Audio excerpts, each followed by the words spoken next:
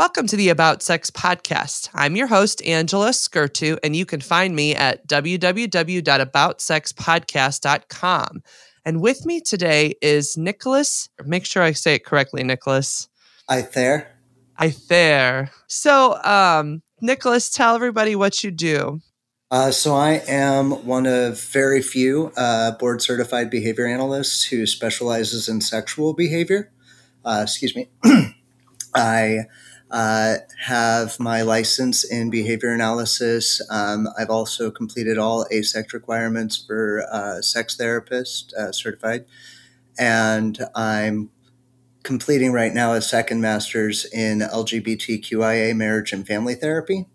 I run Empowered, a center for sexuality here in St. Louis. We offer a variety of sexuality-based services, everything from sexual behavior analysis, sex therapy, sex education, support groups, social skills groups, all sorts of different things. I get my toes wet in. I think that's what a lot of sex therapists in generally do. And just for people to be aware, if you're just joining in, I also am a therapist. I'm also a sex therapist and a licensed marriage therapist. And my website is www.therapistinstlouis.com. Now, today, why I called you in, Nicholas, is that we're kind of in a crisis, or we'll call it a pandemic, if you will. And we're going to be talking about a lot of different things today. But the first thing I kind of just wanted to discuss with you is the COVID-19 pandemic and all of the changes that have occurred essentially in our country, in our local city of St. Louis and St. Louis County. And so I'm curious, so for those people who are just listening in, we are in a lockdown. We've been given a mandatory stay-at-home law right now where only people who have certain jobs, required jobs or considered mandatory jobs right now are allowed to go out and do things. Now, I believe, Nicholas, you and we actually fit in that category because we are mental health workers and healthcare providers. Well, that's a tricky and sticky situation, right? Right. It comes down to whether or not we can deliver the service adequately without having face-to-face contact. So especially in like the field of applied behavior analysis, dependent on what the practitioner is particularly doing in the population that they're working with, some services really do have to be delivered in person. Luckily for myself, because I tend to focus very positively on helping people with relationships and with sexual related concerns, I'm able to do telehealth very easily because it's not like I have to be there physically prompting anybody or anything like that. Touch here right now. So I am able to do that effectively. I think that that's a challenge that a lot of other behavior analysts who do maybe work with like physical aggression are facing, but in terms of on the sex side, relatively easy. Certainly for sex therapy, I think that telehealth is working out pretty well. Yeah, I'm definitely seeing that in my practice. We've had to pretty much convert over to Zoom or Skype so that people can still come in and seek services. But we're trying to do as much online as possible. And on my side, I also work with just mental health and couples in general. And so it's interesting. I'm wondering what you're seeing in terms of like the stress level of people as all of these changes are occurring in your practice and with the people you work with. I would say that the stress level depends very much on the amount of cognizance and awareness of the overall situation. Mm-hmm. I think certainly for some of my clients who are heavily impacted by a disability or autism, and I do like to separate the two. But I think for some of those clients, this is just a complete huge upset to routine. And also being stuck at home with their families for extended periods of time when they're used to going to maybe like a day program and interacting with people. But certainly for my clients who have a higher level of social awareness, I think that the panic is setting in more in terms of what's going on globally. But I would say either way, one thing that I'm seeing kind of across the board is that self-isolation is increasing overall isolation for a lot of my clients. And Mm-hmm. I'm hearing from parents. I'm hearing in some of the I'm in certain like Facebook groups and stuff where parents seek out support and things like that. And I'm seeing a lot of uh, especially like teenagers, young adults on the spectrum, not using things like FaceTime to connect with people, not using social media to connect, but instead just using this as like a time for further isolation. I think part of that is that is their way of coping with this. Mm-hmm. At the same time, the question is, does that bring about any sort of regression in the social skills? Is that good, or is that potentially damaging for their mental health overall? Well, and if we add this to, so I don't necessarily work in the autistic or the disabilities population, but I do work with quite a few people who are experiencing very similar things, which is this feeling of isolation, this complete change in routines.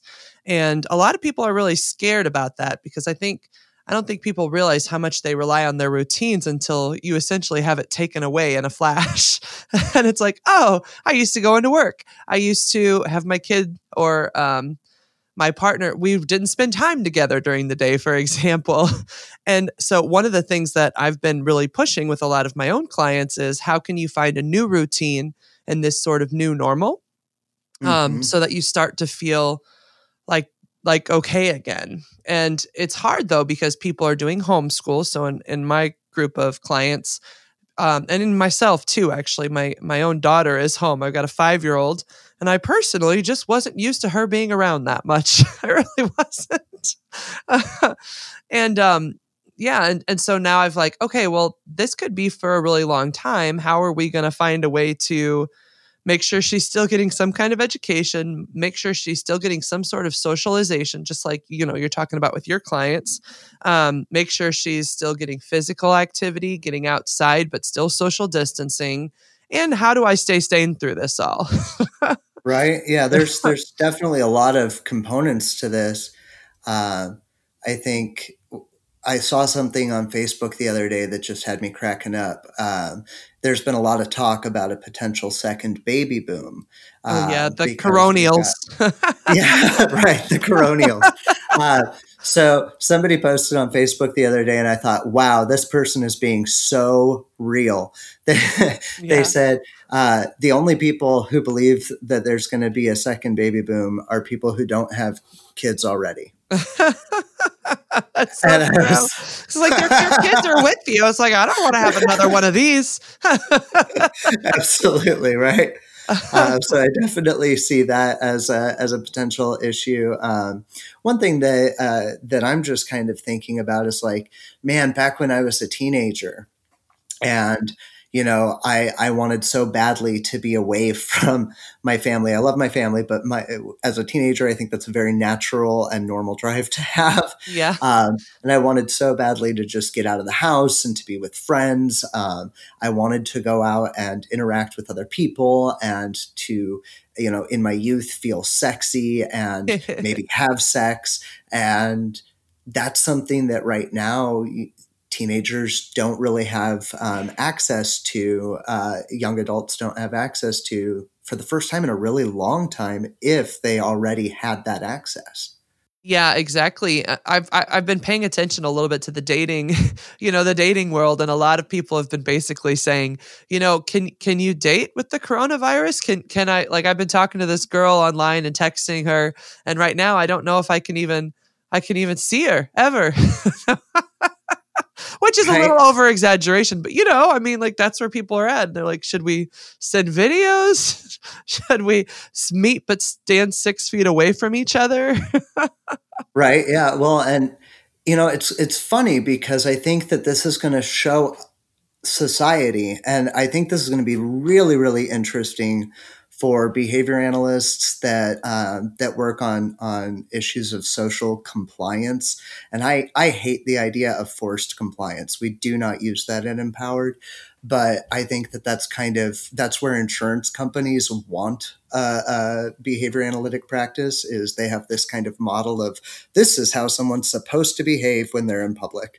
And it's interesting because in those models, the social and human connection skills are really they're kind of outdated. You can tell that these models were created by people, who are postdoctorate, probably also in their 40s, maybe 50s, maybe 60s now, and they're telling kids and teenagers how to act in a digital age that these other people did not grow up in. And it's interesting because I'm kind of in between right now. I'm 33, and so I'm seeing both sides of the coin on that, where it's like maybe this is an opportunity for us to really explore how we can connect without having to be physically close to each other. And for people who do prefer to stay at home, this is a really good time for us to find out what can be achieved while you're staying at home. How can you connect? So I think it's really awesome that you're doing this podcast and that we're addressing these issues, because I think this is where the big questions are going to be. And I think that as we move forward, this idea of, you have to be able to have a hangout. So from the Peers social skills curriculum and Peers for Adults, which also addresses romance and dating. And I'm a trained Peers instructor, certified. And in it, it talks about you have to follow these steps for having a hangout. And in it, they call it a get together right off the bat. That's one of the things they call it. And I'm like, nobody calls it a get together anymore. I don't know. That sounds I don't know. It's a get together. I could do that. But I don't hear teenagers saying, "Hey, let's have a get together." Right? They're like, "You want to hang out? Let's go get a malt at the shop." Right. So I think that there's, if we look at it right now, how do you have a get together? It does not involve 19 steps of involving having people come over and making sure that your house is clean first, and all of these other things that we're supposed to be teaching if we want to be able to bill insurance. I got to say something funny about that for these online sessions, Nicholas, and that is that most people are showing me just how dirty their homes are. No judgments. And also nobody's I'm not even wearing clothes all the time. I'll wear jeans, but I'm not dressing up. I'm I just think, and everybody else is too. They're like, yeah, we're just coming in PJs to our sessions. I'm like, whatever, you guys do what feels right. Oh yeah, it's the dress shirt top and underwear bottom. Yeah. Well, I at least try to put shorts on, but I don't have to. We're not going to talk about what I'm wearing. No. I know, right? You're just in your robe. But I really do think that this is an eye opener, because for so many of us, we have this idea of what being social means, of what human connection means, of what sociosexual behaviors and romance building should look like. And right now we're faced with a time where technology is the avenue for that. Mm-hmm. And it fits very well with what the younger generation has already been doing. I think it's just kind of forcing the older generation. Now you have to do what we did. But I will say I've seen the younger generation shift a little and actually calling people or FaceTiming instead of just texting. And I've actually been encouraging that with my clients too, because, in that younger generation, I feel like there was always a little bit of a social anxiety to talk on the phone. But now, because people aren't seeing each other, people are actually calling one another. So I think that's one shift that's kind of somewhere in the middle. Because me growing up, I did talk on the phone. Texting wasn't really a thing until after I was in college. And I even fought the cell phone revolution for a time because I was a revolutionary. I don't know, whatever. So what do you, my question, first, I just want to do 2 comments about like what people need in terms of social connection, but then a question for you about it. One thing that people need is social connection, deep connections with people, like feeling like there are people who have your back that are in your world, friends, family, close. They could be families of choice, but basically you need deep, lasting connections with people that feel like these are the people who've got your back. But there's actually a second form of social connection that people need, and this is just for basic like happiness. And it's to have familiar faces day to day. So they're not necessarily close relationships. I would consider these tertiary relationships, but like your mailman, your grocer, people who just walk around the street and you see and say hello as you pass by. We need this access to both kinds of social connection to feel kind of close. So my question to you is, how do we convert that somehow to online so that people are still getting that social connection they need? Oh, wow. You threw a doozy at me. I sure did. I love it when I do that. I don't know how you feel about it. So I feel like the answer that I want to go to is also a double-edged sword. I don't feel like that there's a super easy, good answer here. We can get that to some degree by going through our Facebook feeds, because I think a lot of people, if you're anything like me, you probably have a lot of friends on Facebook who you really do connect with, and then also a lot of friends on Facebook that are just kind of connected to you because you have a couple of friends in common, or you have some sort of common interest that made them worth following. And so by going through that Facebook feed, you can get connected to a whole lot of people. You can feel that sense of community. But at the same time, I think right now there is a lot of misinformation being spread on Facebook. Yes. I think that there's a lot of a sort of downward spiraling that I'm seeing. And it's very easy to get dragged into that.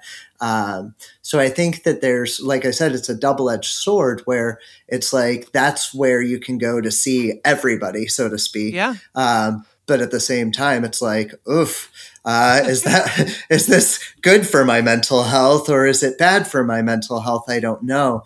So one thing that I've started doing is I've been putting people that I've recognized are kind of bringing me down on a 30-day hold. We're under a 30-day lockdown, and you have that 30-day hold option for following. So you're still friends with them. But if they're bringing you down, you could put them on a 30-day hold. They don't know. All they know is that you're still their friend and that you're still technically their follower. But you don't have to see that sort of negativity in your life. Yeah, I'm definitely seeing that, everybody is feeling what they're feeling. And so we need to give people a space to feel their feelings, get scared and overwhelmed. And like one thing I'm just trying to normalize for my close friends and family is, I'm not perfect going through this either. I think I had a few meltdowns on Monday, specifically when one came when I was at the playground with my daughter.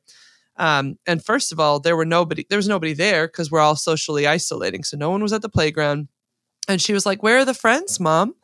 And it just made me sad because I have an only child, she doesn't have a sibling that she can play with, which, to be fair on your child care or your child comment earlier, maybe I will make another kid. I don't know. Maybe this is going to change how I live. But so we make up fake friends at this playground. And that worked for a while. It's like, okay, cool. She's playing hide and seek she made names with these kids, that were in her class, which I felt really special about. But then these guys show up and they said, "You're not going to like us." And I was like, "Why won't I like you?" And they said, "We have to close down the playgrounds." And, because they're trying to prevent the spread even in playgrounds. The COVID virus can stay on surfaces and infect people. And so, of course, that was when I break and I'm like, now I have to make-believe playground too. And Olivia says, "Bye-bye playground," as we walk away. And I heard the guys kind of just get a little sad. They're like, "Oh, that's like really sad."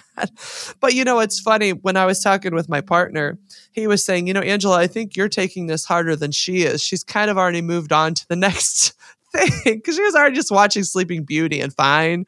But it's me. Like I take it on as a mom wanting to make a good situation for her. And I think what's hard about this situation is that there are some things we can control, but there's really some things we can't. And a lot of people like to feel in control in their lives. What are your thoughts about that? Oh, absolutely. And to add to your earlier comment that, everybody kind of has those moments where I think it's very natural and it's normal to have those negative feelings. Of course.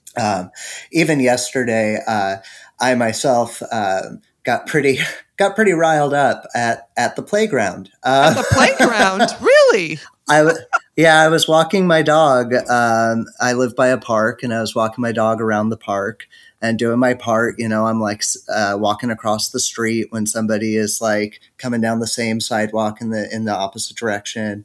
But I look over at the playground and I count 12 kids on the equipment and 8 parents sitting around. So it's 20 people on the playground. And I was just like, what's going on?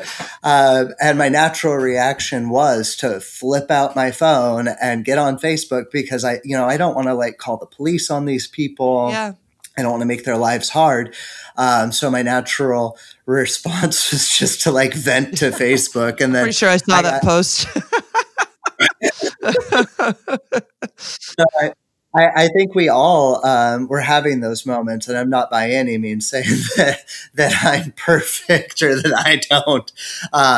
It's one of those things where we have to recognize that we all are going to have a level of reactivity here, and I think that we have to walk this balance of self-care. And I think that self-care is where sex really starts to come in. We have some really neat things happening sexually right now in society. And certainly, for those of us who are adults and able to provide consent or who just love our own bodies and want to play with ourselves, this is a very interesting time. We have a lot of time to play with our own bodies. If we're partnered, we have a lot of time to play together, but we also may have feelings that prevent that. Feelings of, I don't normally have this much time with this other person. Holy crap, I didn't realize how much this tiny little thing actually drives me bonkers. And then at the same time, there's like on the other side of that fence is the camaraderie that you have with your partner because you're going through this together. But if you're alone, I mean, you have a lot of time now and really a valid excuse, so to speak. To masturbate a lot, you're saying? It's like you have a great excuse to masturbate the shit out of yourself. Right? Well, and as we know, the release of endorphins, particularly oxytocin that you get from touching another person or even touching yourself if you're really into it and enjoying yourself, and that rush that you get when you're having an orgasm, these are good for your immune system. Yeah. So you can literally be like, beating off and saying like, I'm doing what the doctor told me. And that's good for you, I really appreciate that you're framing this in terms of self-care because I think that people are overwhelmed right now. And so like to your point earlier, I think you need to give yourselves permission to sometimes just not be there. I can even say personally, there was this moment where me and my partner were talking and we were saying, like we were just talking about the coronavirus. We were just talking. And like sometimes when you're in that moment, you get into kind of an anxiety space and then your brain is just not quite in the mood to then have sex with each other. Although the funny thing is I remember literally like after he left, because he was going to go take some alone time. And then I was like, oh, wow, I'm horny now. This could work. So like, I guess, to help people kind of manage, one thing that everybody does need is boundaries since we're all on top of each other in our homes. Like you still do need alone time. If you have kids in your home, you still need to like find ways to get away from the kids, but also spend time as a family. And so one of the things we've been implementing in our home is I've told everyone, so I live with my partner and his daughter who's a teen, and then me and my daughter who's 5 years old. And so what I told his teen and what, we kind of as parents sat down with the kids and we were like, whenever you need alone time, let's talk about that. Let's make sure we each have a space in the home where we can get away and have privacy. But then also we're trying to incorporate things to get active together, play together, keep up certain rituals. Actually, I'm not a very religious person, but one client that I work with told me that her family goes to church, but they're not going to church right now. So they created their own church service. And I thought that was a really cool self-care activity for somebody who is religious. If that's a ritual that you engage in, then finding ways, and all this going back to that basic thing of what can you do to keep up certain routines? Well, one thing is coming up with rituals. A second thing is setting some boundaries so that you have time to take care of your needs and your family's needs. But then a third thing is making sure you're making time for self-care, and sex is a part of that self-care. What are your thoughts? Yeah. You knew to ask me because I was about to chime in. I knew you were ready to say something. Right. I can't hold it in once I'm ready. You're going to burst. It's hard. There's so many puns right there. Anyway, so. This is because you're wearing underwear right now. No, I'm just kidding. I'm actually in pants. Oh, thank you, Nicholas. Thank you. Hey, but my underwear are cute. They've got Deadpool on good them. For you. Thank you. So the need for ritual, though, I think really I want to go back to that for a moment, because something that I think even pre-corona people have not done, and something that I have been an advocate for. The reason that a lot of practitioners have started calling masturbation solo sex, I mean, aside from its Latin root origin being, masturbation meaning polluting with your hands, which is so sex negative. Oh, yes. Solo sex implies you're having sex, right? It's not just I'm going to the bathroom and standing over the toilet and rubbing one out so that I can come into the water and flush it. Yep, that angry masturbation where you're like, oh, she's not doing it for me. Right. So this is something that I think has been a societal issue even before this. And right now you have, as people who are in home, who have no one else watching over them, who have potentially more free time. Now, if you have children, this might look a little different. But for those of us who don't, this is a fantastic time to make a ritual, to make a self-care, love myself, I'm really going to have sex with myself. Absolutely. Kind of ritual. And, light some candles, light some incense if that's what you're into, fill that tub with some bubble bath, get in there, rub yourself down, do the things that feel good, and let yourself just be in the moment. As somebody who is formally trained in sensate focus, that's something that I think right now, sensate focus is important. And sensate focus, that idea of making room for kind of everything that's in the headspace and focusing instead on just really three sensations: temperature, pressure, and texture, and curiously observing and exploring your own body. That right there, that is a coping mechanism, and that's a reason that sensate focus is empirically validated for so many different sexual dysfunctions, because at the heart of so many sexual dysfunctions is anxiety. Mm-hmm. And so, I look at what we're going through right now and I'm like, if we could make room for these feelings, because they're valid. We shouldn't be fighting these feelings. We shouldn't be feeling guilty about having these feelings. Mm-hmm. What we can do instead is we can accept that these feelings are part of this experience, and we can take those times to make room for them, to still let them exist, but to focus elsewhere. Nicholas, I'm going to jump in here now. I bet you figured I was going to come soon too. And there wasn't a pun there, by the way. I was about to say, if she doesn't call that one out. I will. But to your point, everybody's feelings right now are normal and valid. And I've been reading again and again in helpful articles, not like the ones where everybody's going imploding or exploding, but in the helpful articles, what they're basically saying is feel your feelings. If you're having anxiety, take some time to feel your anxiety. If you're sad, cry. Take some time to cry. If you're feeling horny, take some time to take care of yourself. Feel your feelings, but don't shame your feelings. And I think it's weird, but I think our society really does shame feelings. We feel like we believe, I shouldn't say feel because we don't like feelings, right? Our society is anti-feelings at times. Just get in there, just get your work done and figure it out. But like this is it truly is an unprecedented time. I can't say the word. Whatever.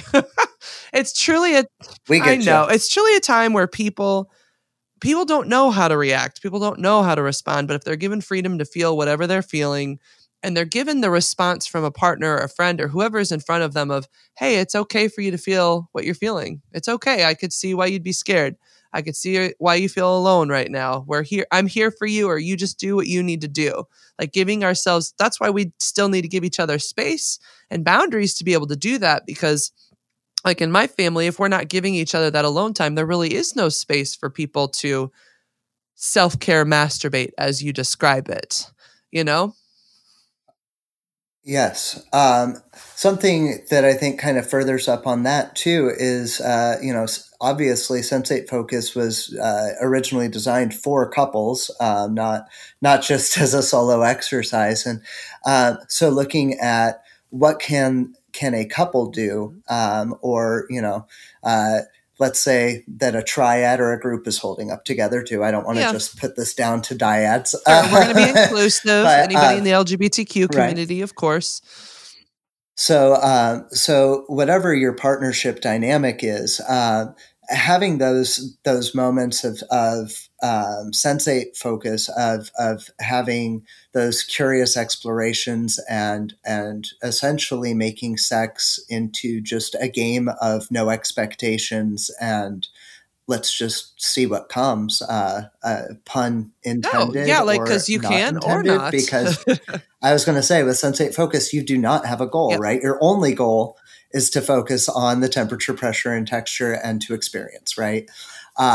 So what I want to talk about, though, is those moments between the before and the after. So, before you go to be intimate with each other, you said earlier that partners may have fluctuations in when they feel intimate. So maybe, I want something right now and my partner is not feeling up for that. That's a time to maybe talk with my partner about what they're going through. And after we've talked about it, then asking my partner, would you want to let go of that for a bit and just be us? Let's just be us for a little bit. And then after you come back out of that experience and you're back into this kind of reality that we're in, maybe talking about what it's like to come back. Something that I've learned in the School of Mindfulness is looking at barriers and at anchors. What pulled you away, but what's also keeping you in. And those are things that I think are really important to be discussing. I agree. And I want to add something to that. So I actually put out a YouTube video recently that I called Sexual Gray Zones. And so if you want to look at my YouTube, it's look up Angela Skirtu, because I have hundreds of videos and podcast episodes.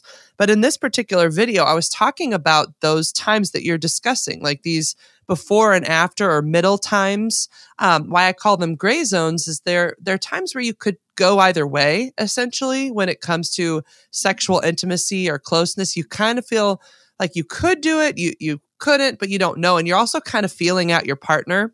So another way of thinking of it is like putting out the feelers with each other. And literally me and my partner did this yesterday where he was saying, I know we haven't really been intimate in a while, and I don't want you to feel like I'm not interested. I just think I've been feeling kind of under the weather and you've been, we've been stressed. So but what I kind of call that is it's a conversation before you even get to intimacy. It's putting out a feeler to see, like you're testing the waters, so to speak. Like, how do you do this? Are we close or farther away? Are there ways we need to make each other a priority? Are there ways that we need to maybe set aside time so that we can even get there? And so what we've been talking about with each other and I've been trying to share with my clients is that those are some of the best conversations you can have, is putting out those feelers to see, is this even a possibility? Or what do we need to do to even get to that possibility with each other so that we could potentially be intimate? But it's not the initiation conversation. These are like precursor conversations, or like looking at like the overall part of the relationship and realizing, oh, wow, it's been a few days since we've had sex. Let's try to put some energy into this. Are you seeing that at all on your side of things? I would say that it's something that I agree with wholeheartedly. It's not something that I'm seeing with my clients per se. Currently, again, moving ABA over to telehealth is new. And so I've actually had about half of my clients have declined the move over to telehealth. The ones who are still staying on with telehealth, of my clients, every single one that is doing telehealth right now is actually single. Okay. So I'm not really seeing that with my clients just because of my particular practice and the way that it's kind of playing out in this. But 100% agree with you. And I believe that if my population was a little different in terms of their own social dynamics and lives, that this would be certainly along the lines of what you're saying, 100%. Well, and so that's probably, it's interesting because that's probably why when you're talking, you're thinking a lot about solo sex and how people can take care of themselves a little more. But of course, I've always been working with couples. So I'm thinking of how do we get intimate? Well, I'll be honest. I mean, I'm partnered, so on a personal level, I can totally get with you.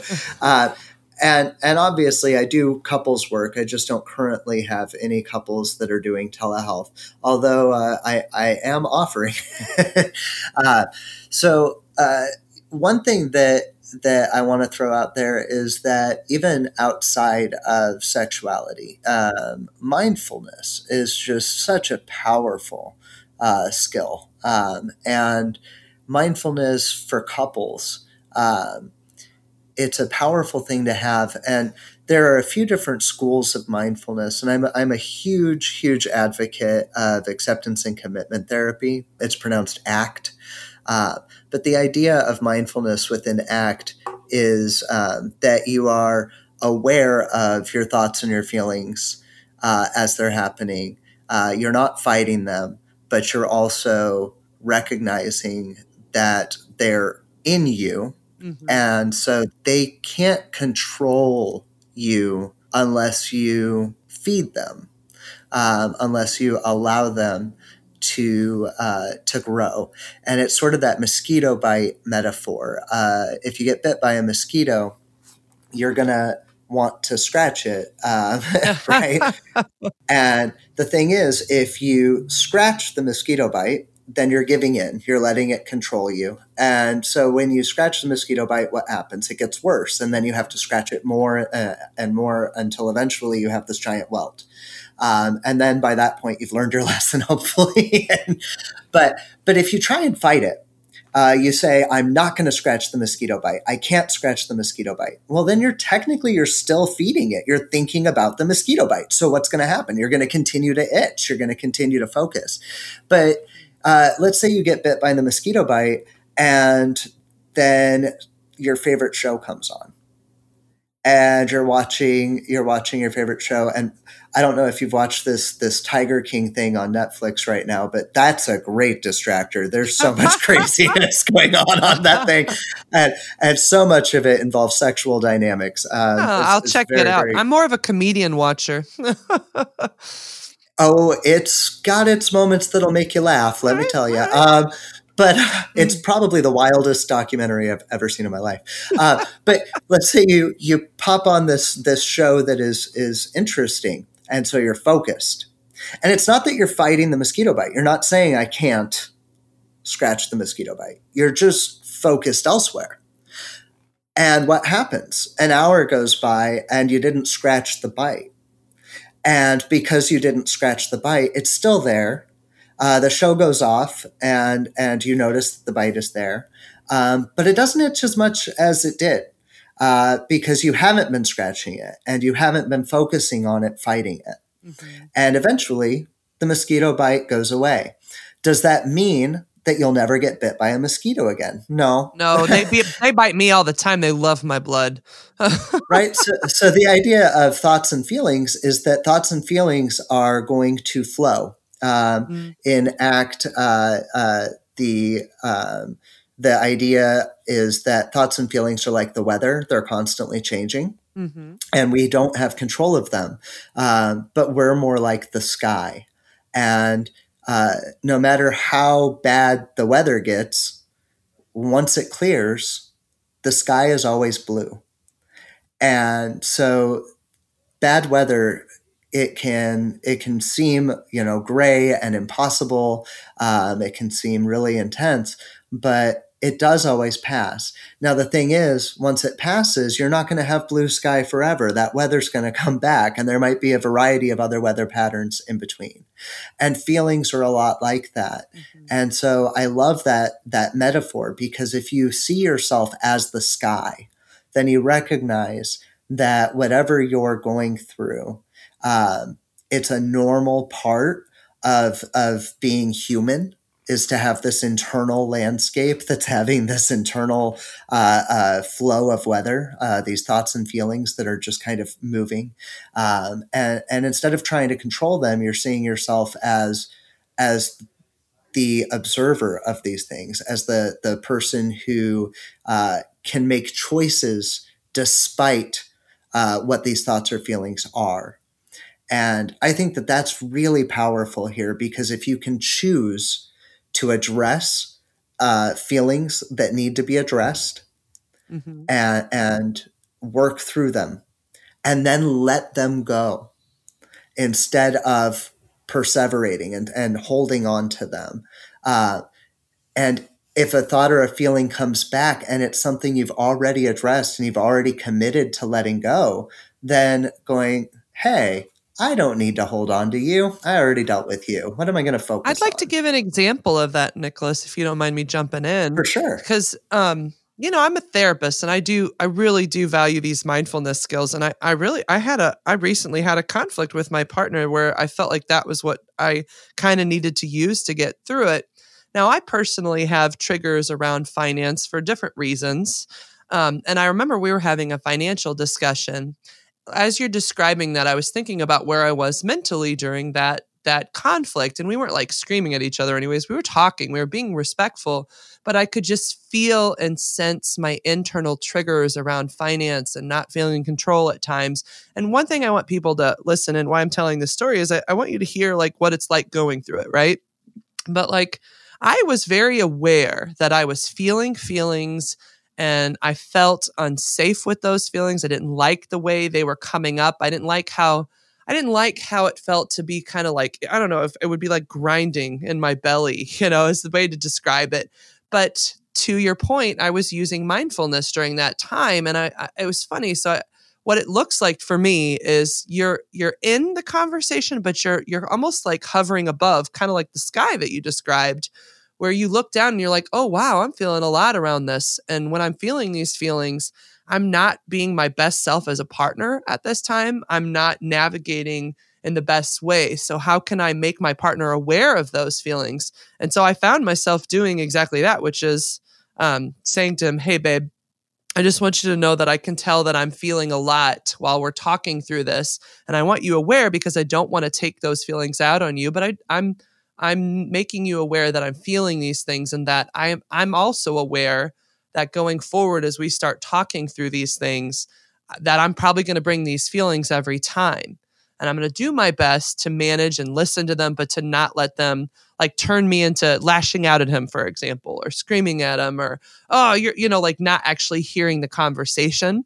And it was actually really healing for me in that moment to be able to say that, to be able to share that, like, what, this is rough. And he was able to, because he also has similar triggers. We both bring a history around finance, which is funny because I love financial conversations, but like it's different when you do it for your clients versus when you're doing it for yourself. And he was able to even share with me too. He's like, yeah, I have a lot of history with this that I struggle with. And I'm really glad that we're at least able to share. Like we acknowledged it. So it doesn't mean that like we are just pretending it doesn't exist. Just move on. It's going to be fine. Like, no, you have to be aware of it. You have to kind of hold a space for it. But then you Exactly. still have to go through that conversation and try to hear each other, express yourself. And then, like, there are times when we have to take breaks and be like, you know what? I don't think that I'm able to keep talking through this and keep a clear mind so that I'm listening to you. But that's really what that mindfulness moment looked like for me.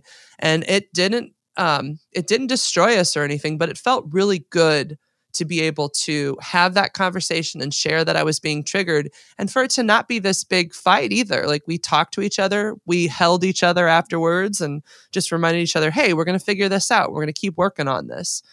Yeah, that's beautiful. And I think that being mindful and as you said, kind of rising above and observing your own behavior and observing your own thoughts and feelings and recognizing when your behavior might be guided by your thoughts and feelings and not your values. Yep. And recognizing then, like, hey, this is not my best self. This is not who I want to be in this moment. And that's a powerful skill to have. And to be able in that moment to kind of separate, distance yourself and see that and then voice it. Yeah. And when you voice that to your partner, you're really combining two different schools, because now you've gone from mindfulness. You're also looking almost at the Gottman method, and you are addressing the things that can prevent the four horsemen of the apocalypse, right? Absolutely. For a relationship, because you're not stonewalling. You are not caught in a cycle of bringing about past criticisms. Yep. If you recognize that the feeling that you're having about this particular issue is being impacted by feelings that you had last week about a similar issue that you've already addressed, absolutely, then you're able to say, hey, I'm feeling a lot, and I think I'm carrying some from last week, and that's not really who I want to be right now. So, like, can you give me a moment? Because I just want to, I want to make peace with myself, and I want to come into this with respect for you. I want to be in the present, not in the past. Well, and, so just to restate, those four horsemen of the apocalypse are criticism, defensiveness, stonewalling, and contempt. And one of the things I've been working on with all my clients and myself, because I'm not, I want everybody to know I am not perfect. I love when clients think, well, you've got to know all this. And it's like, no, it's completely different when you're living your own life versus when you're telling people what to do. That's why I do it.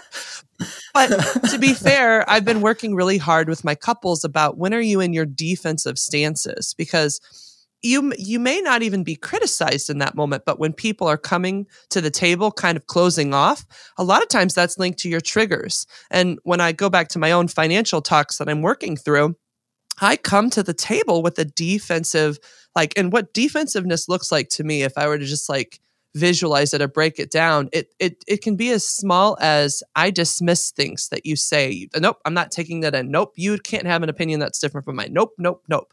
It can be as subtle as that when people are shifting into their defensive mindset. But going back to being your best self, you're not your best self unless you are able to, one, communicate and advocate for yourself, which I know you're all about empowerment, Nicholas.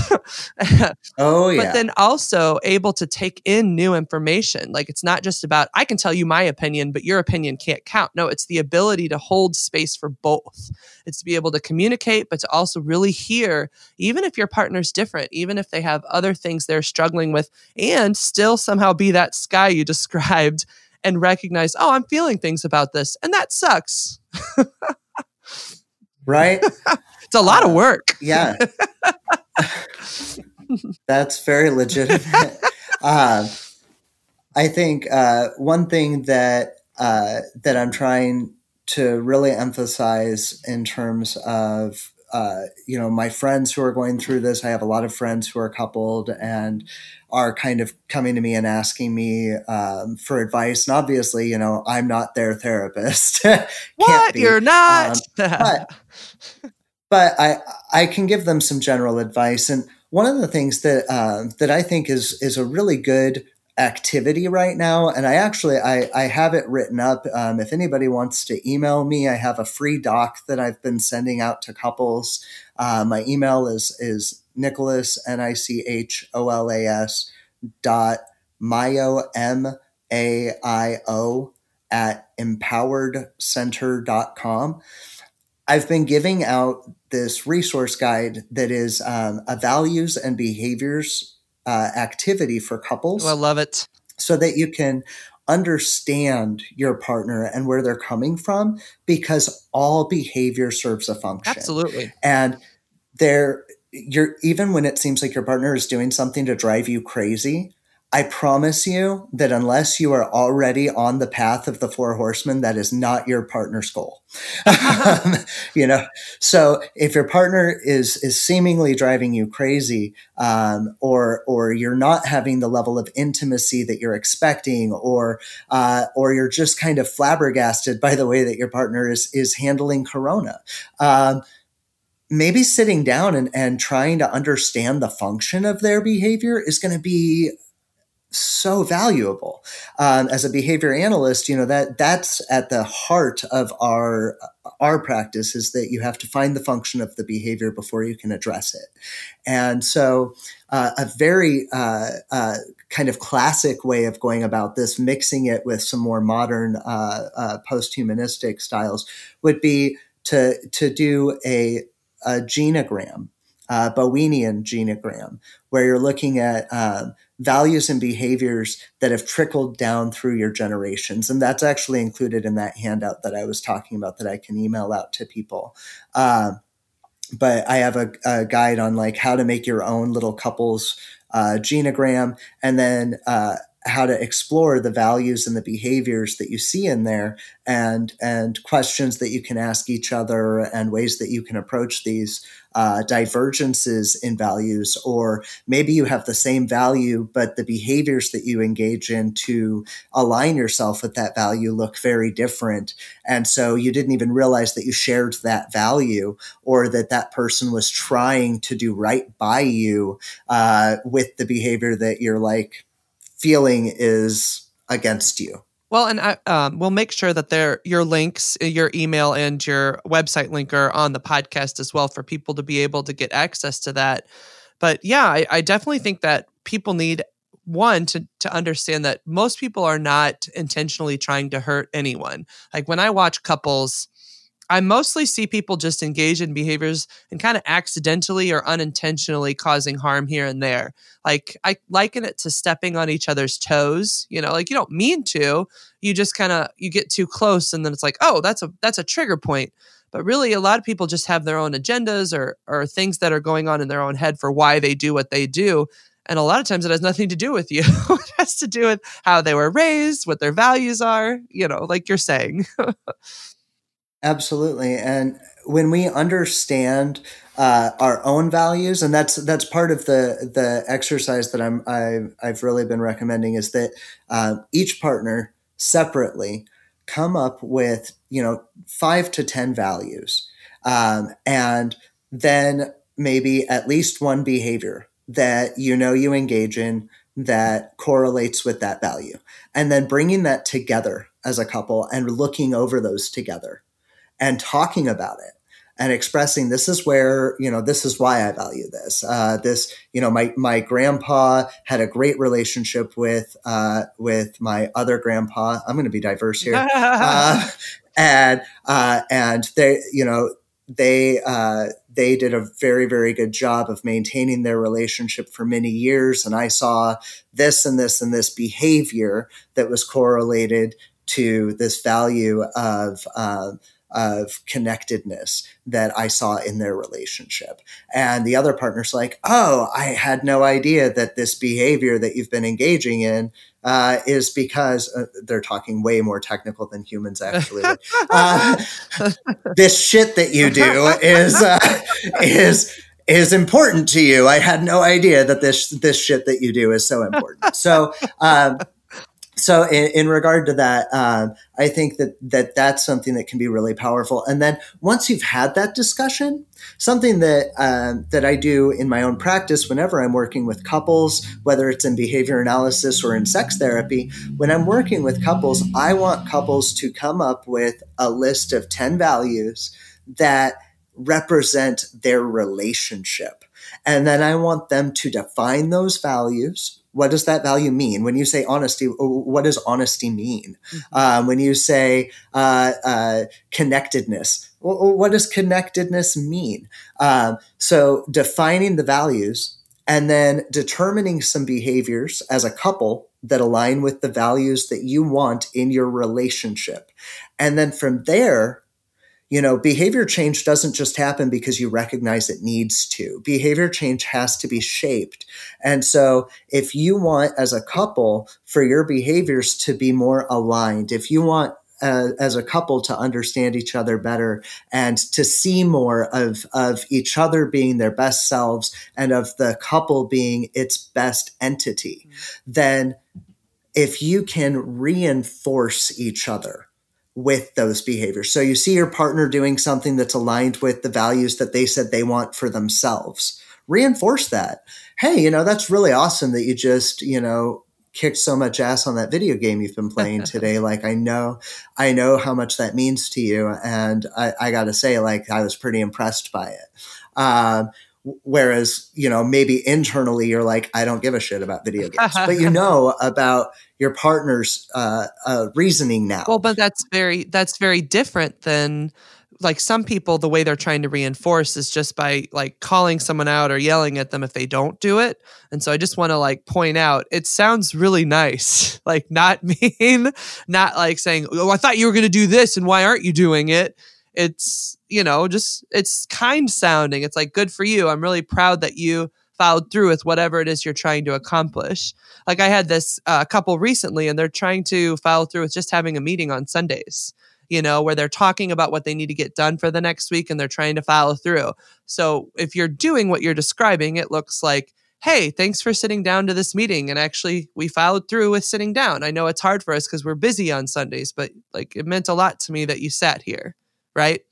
Absolutely. Well, and one thing that I also emphasize is going back to love languages. So if you want to reinforce your partner, and you can go find love languages on Google and there's an online quiz. You can find out your love language in like 5 minutes.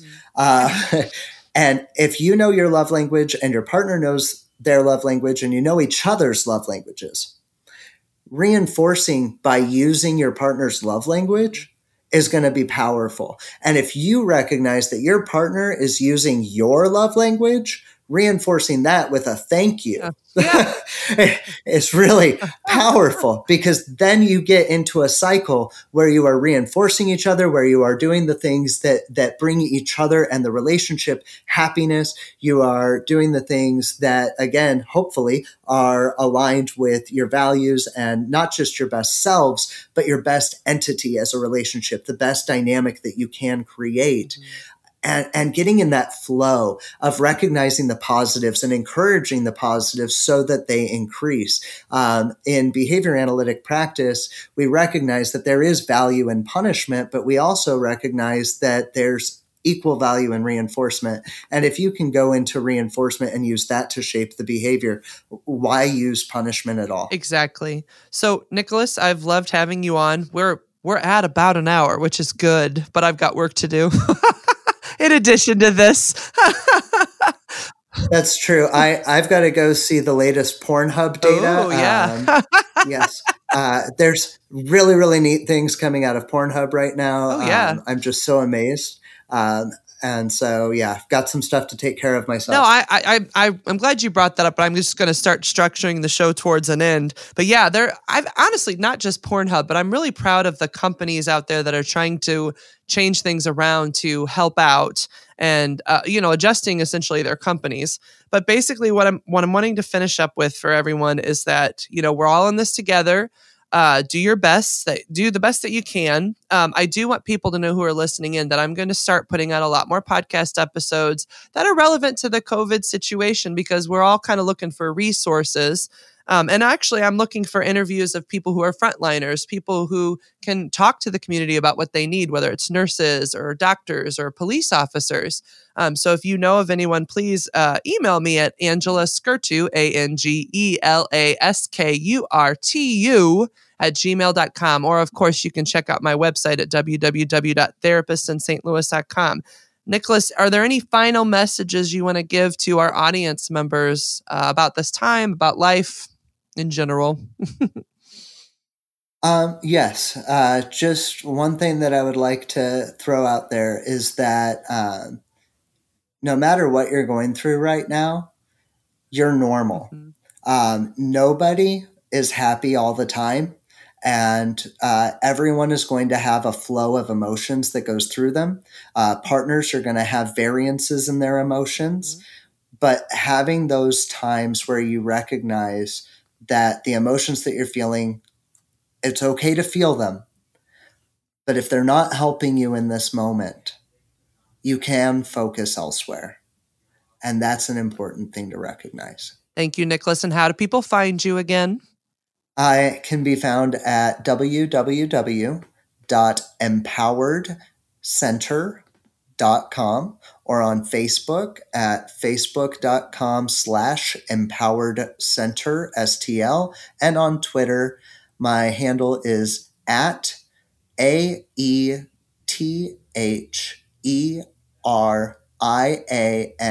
capital N. That's at Itherian N. I'm the sex analyst on Twitter.